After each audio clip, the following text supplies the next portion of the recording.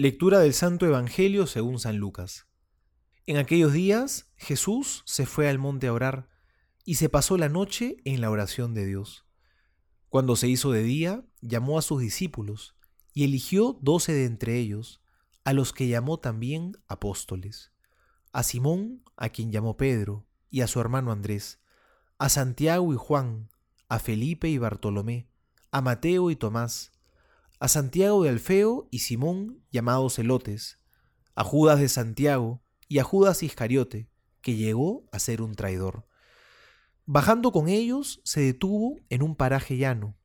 Había una gran multitud de discípulos suyos y gran muchedumbre del pueblo, de toda Judea, de Jerusalén y de la región costera de Tiro y de Sidón, que habían venido para oírle y ser curados de sus enfermedades.